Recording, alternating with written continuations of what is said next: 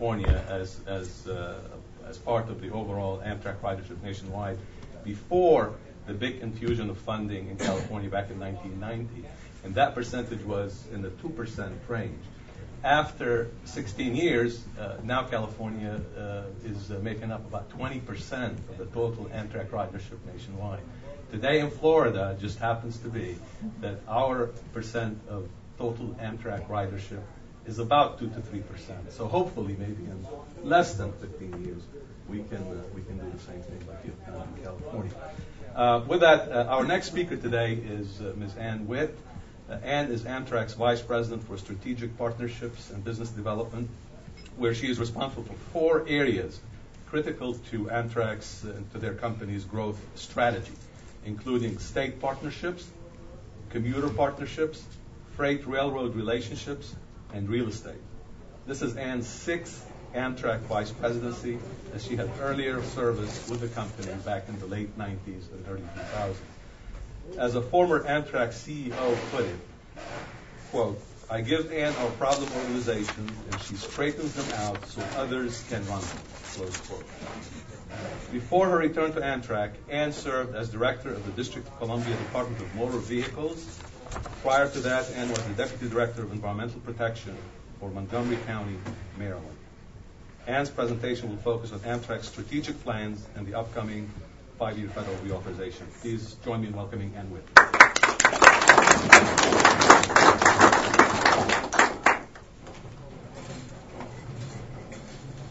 Yes. Good morning. Thank you. On that, we give Ann our problem organizations. Another friend of mine just called me the career pinata. Just, things that people can complain about. Wanted to talk today, and you'll notice a question mark throughout here. This is a changing time for our mode, for our company, and all of us, and talk about the changes and how we look at ourselves and how the nation is looking at rail as we talk about the future of intercity rail. And since the agenda did promise that we would talk about, get this to get out of the way. I don't know how to. Just go next. Okay. The authorization, and Frank's already talked about it, Gene in a sense, but those are, you'll see numbers. I haven't put dollar signs on that yet because it isn't money. It is a discussion about an authorization, but in the history of Amtrak, those are very big numbers.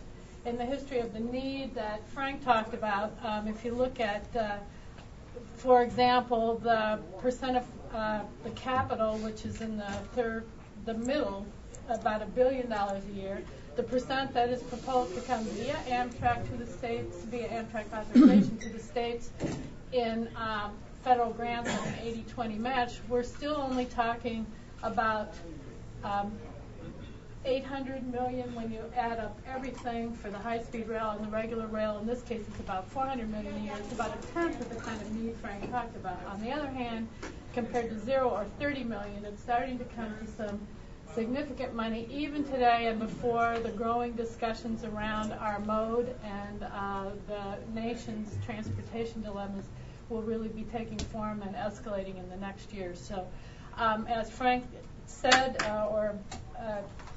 it is not yet even an authorization, and on the appropriation in the Senate, we do have some interim numbers proposed, but again, everything's pending. Held up as he told the story, and I won't reiterate. Amtrak is an interesting animal. It is a private company with a public purpose charter and a commercial sector mandate for profitability with a political board that is subject to the whims of various points of view, and it basically was designed to fail after about 3 years when it was created in 1971, and 37 years later says we can't go out of business and we can't really quite succeed either. We think some of that is beginning to change. We are also unique in that we are a company that is a mode. There isn't another one of these right now. And that's all. Now that the mode, I believe, is re-emerging, the company will go through whatever change isn't appropriate to that, but we're committed that the mode survive above all, and we think in the process the company can do well as well. So as a corporate goal, we are really looking at an increase of intercity passenger rail ridership by 50% by 2020. Not a heavy lift, given what we're seeing in the last years, actually, but they're pretty stunning numbers. And Gene's slide already talked about how that could happen, and you could still talk about cutting operating support at the same time.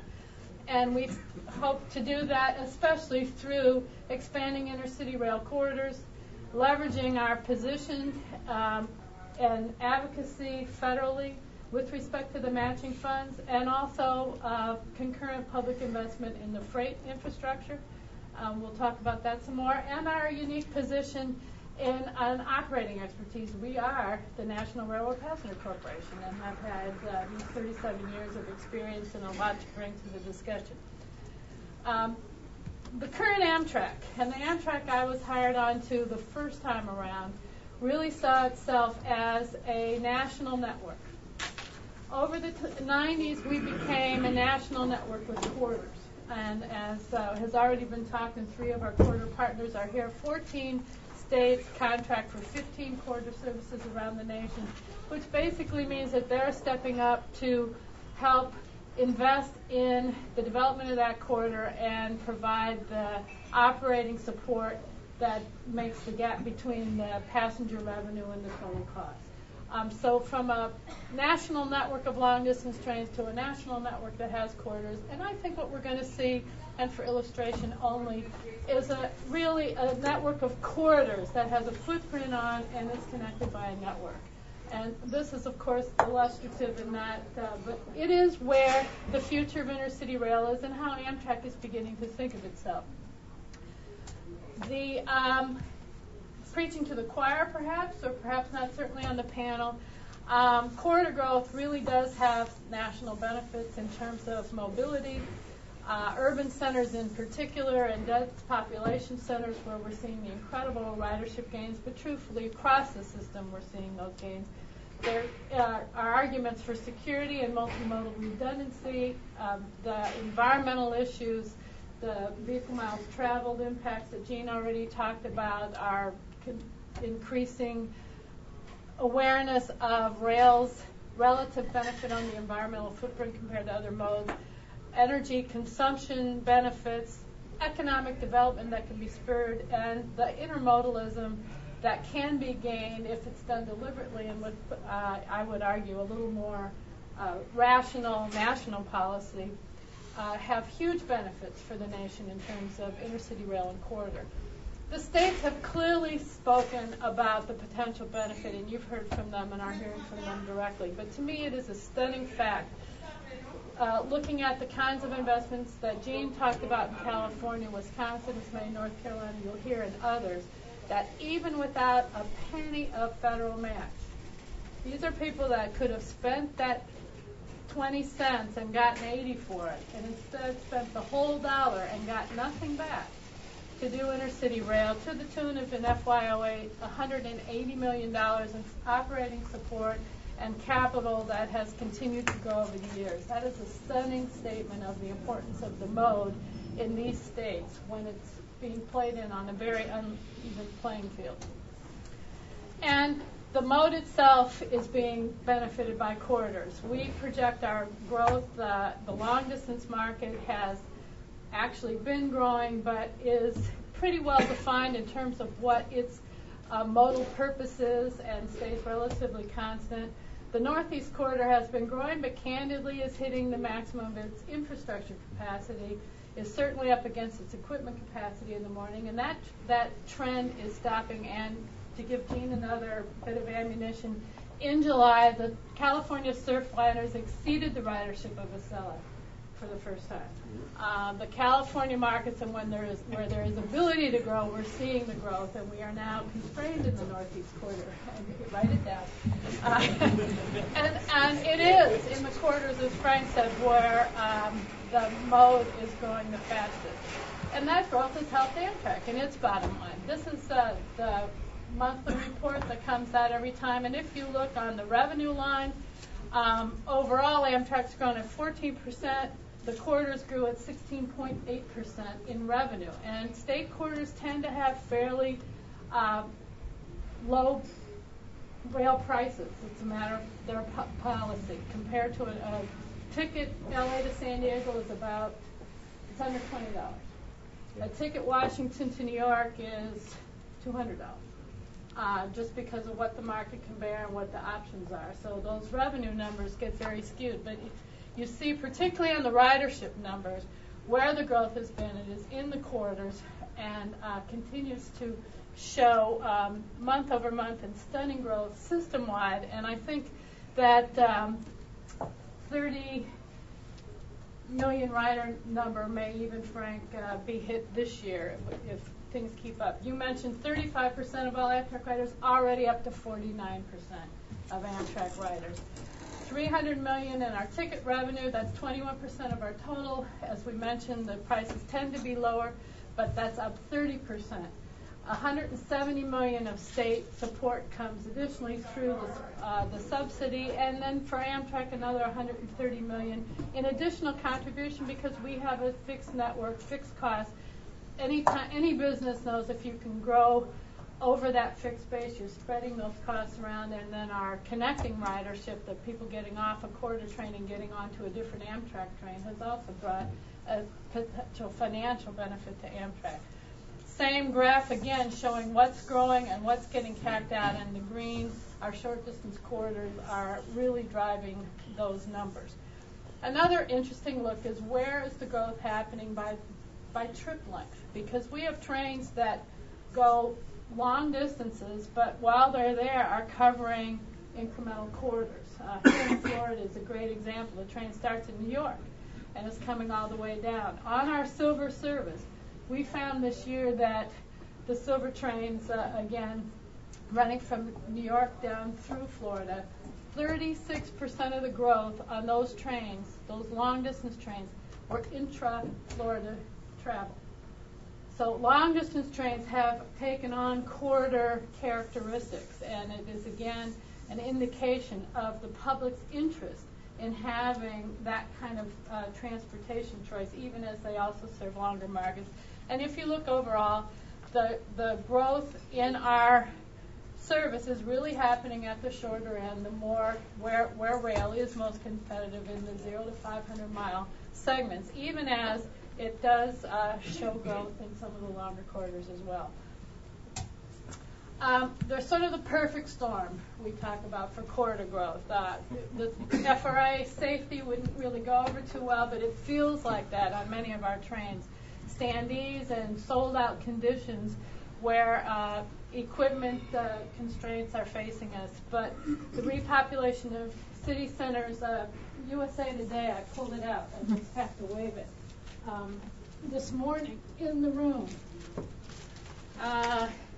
Airlines' rising fees confuse and anger their passengers. This is pushing people to consider rail for the first time, and we're finding when they try it, they've liked it. Our customer service satisfaction scores are at their highest point. We've been working hard with our employees to have that be the case, so once they try, they stay. Commuter fatigue, congestion, I don't need to read the whole list. These are the world that we're working in. More and more intermodal opportunities, and we're seeing, we have our host railroad partners here, also the same kinds of pressure on the freight rail network and a new conversation about potential public investment in the entire network of rail throughout the country. Frank led one of these studies, but in general, the policy consensus seems to be merging around corridor growth. You'll see we threw a McCain up there because he's not always been known as a great Amtrak fan, but the acknowledgement of the mode and its role in corridors is even something that passed legislation that he sponsored, acknowledged and supported.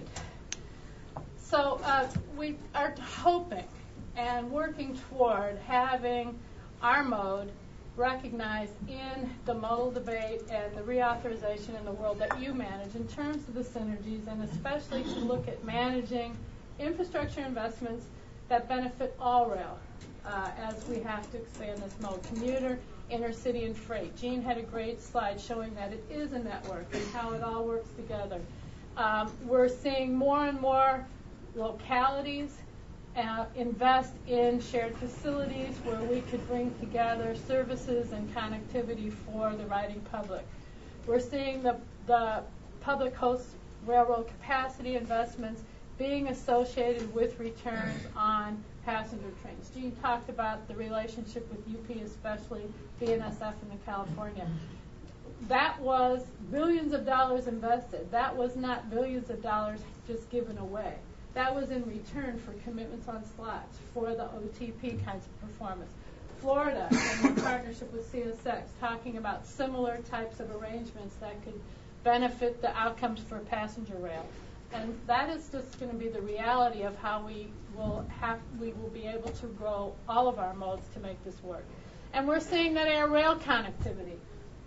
In the Amtrak system, Baltimore, Milwaukee, up in near Providence, in Newark, where we have connections to airports, have been some of our fastest growing ridership stations throughout the system, and there is a real ability to make the modal choices convenient for and appropriate to the passenger base.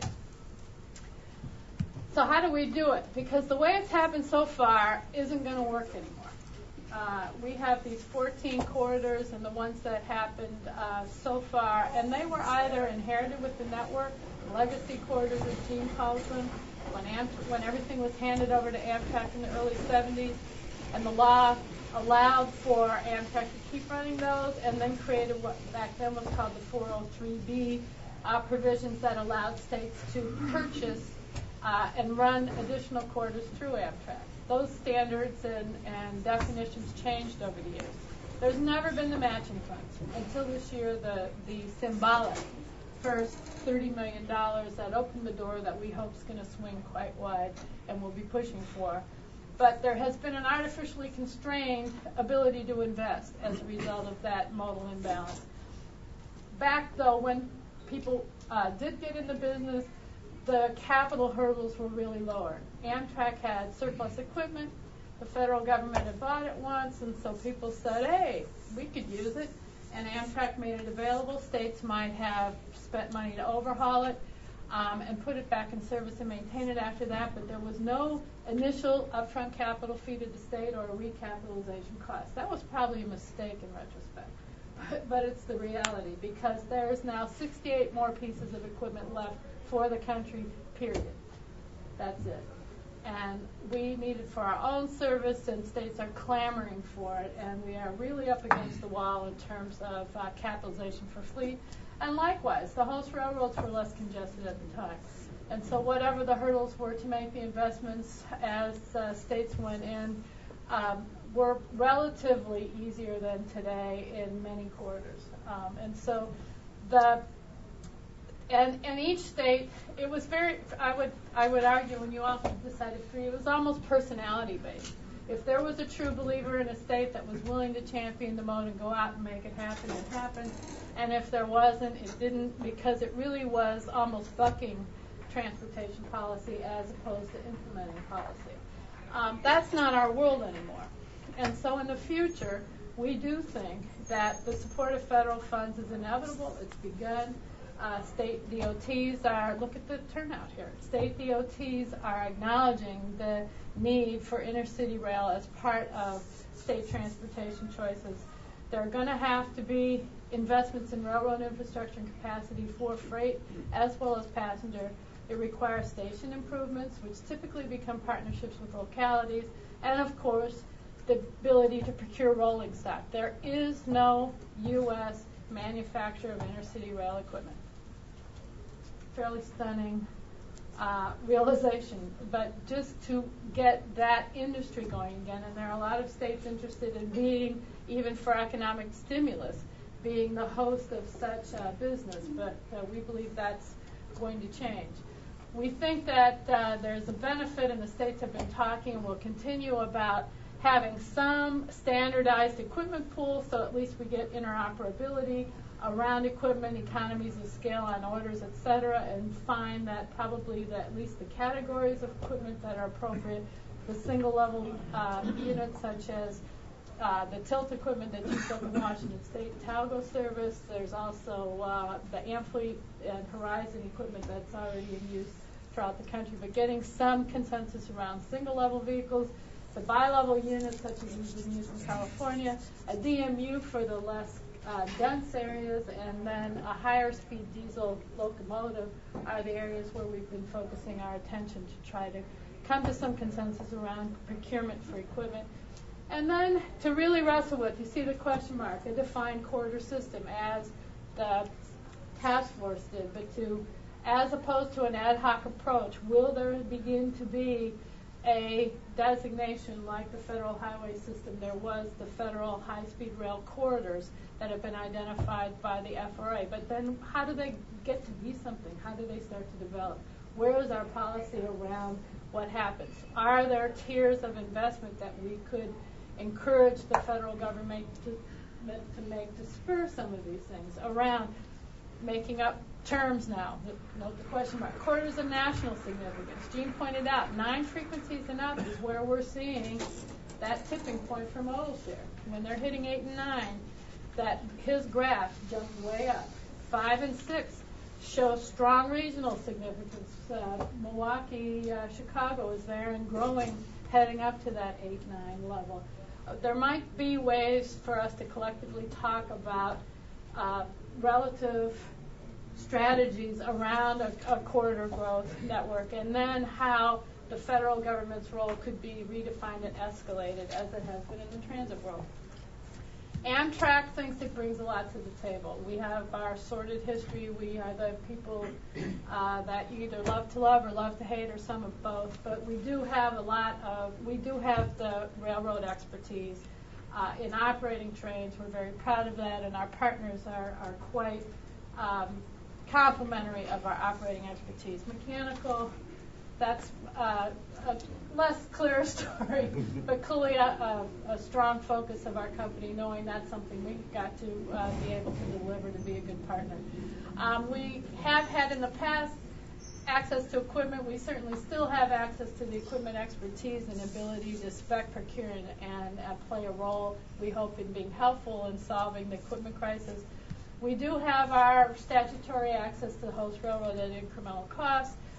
That is something that, as the corridors are expanding, states come and work with Amtrak in the middle to then talk to the host railroads, and we'll talk about that process. And it's necessary to start that process very early because while it's incremental cost, it is not free, and it takes, and capacity has to be managed, acknowledged, and developed in that process.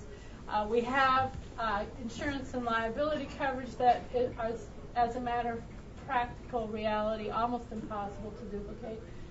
And access to IT systems and support that could potentially be less expensive than others to build if a state chooses to participate in it.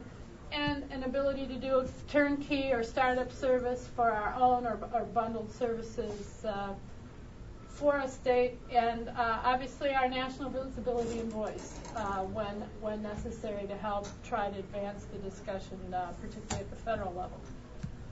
To get into a corridor is not one of those things. I think there have been some states, and knowing the political process, there are some states that think it's a press release. We're going to run trains, and that happens, but it doesn't really run trains. It takes a lot of due diligence. There is a process around market demand forecasting, then identifying a route, seeing what the ridership potential is, coming up with a service scenario, modeling what those infrastructure investments would need and what the capacity analysis is, typically with the host railroad and the tools that they use, because it's their network, they're going to need to manage it. That comes back with a list of what investments would be required at what level to have it be successful, identifying the performance characteristics in terms of speed, on-time performance, number of stops, frequencies, and then building up a P&L around, what are going to cost and what are the projected revenues against these scenarios and investments. Those investments being the obvious ones of equipment stations, the rail infrastructure, and the support facilities. Somebody pays the operating loss. there are some, but rare services that cover everything above the rail. You get up into those 9 and 10 frequencies, it starts to get closer and closer, but it is the nature of this business that the operating losses cover. And it takes time. It's typically, for this entire process, a 3 to 5 year process from thinking of the idea to launching the service. That would be somewhat affected by what kinds of infrastructure is there already, and what shape it is, et cetera, what the availability of equipment is. But it's not a frivolous process. And then more and more, it's taking the modal leadership, somebody who can say the vision, sell the vision, and start the success story that Gene talked about that tends to bring then the additional attention and ridership. So we have a lot in front of us. We Amtrak, and I think we those who are interested in the mode, which is around solidifying and consolidating, if possible, the stakeholder leadership and message, so that people are hearing it over and over from the various voices and the various stakeholders in terms of the advancement of the mode. We clearly need to stimulate equipment supply. We are working internally to see if we can't guide a discussion around network criteria that might be able to help inform more of a federal role in the mode. We want to and have continued to work with the states to advance the authorization bills and the appropriations ultimately, so that we can have more of the federal funds. I have been talking about whether it's time for a rail caucus on Capitol Hill. Hasn't been one, and that might be an appropriate moment. Have the proper links with the public investment in freight rail. AAR and others are talking to us more, and there are clearly opportunities for both, all of the modes, and we obviously feel strongly that public investment has to be linked to a public return, and we see an opportunity there in terms of passenger rail. We internally are working on better financial reporting systems and pricing systems, because we can make our partners crazy without it. And we aren't a good partner unless we can have good service both at the management and administrative level and on the rail. And as other sessions at this conference have talked about, replenishing the railroad workforce expertise at this time when there's a major blip in retirements, right as we're looking at a bubble in growth, is a real challenge for everyone, and one that Amtrak is very engaged in. So that's an overview. Other than that, not much to do. It's an exciting time to be involved in passenger rail. Thank you very much.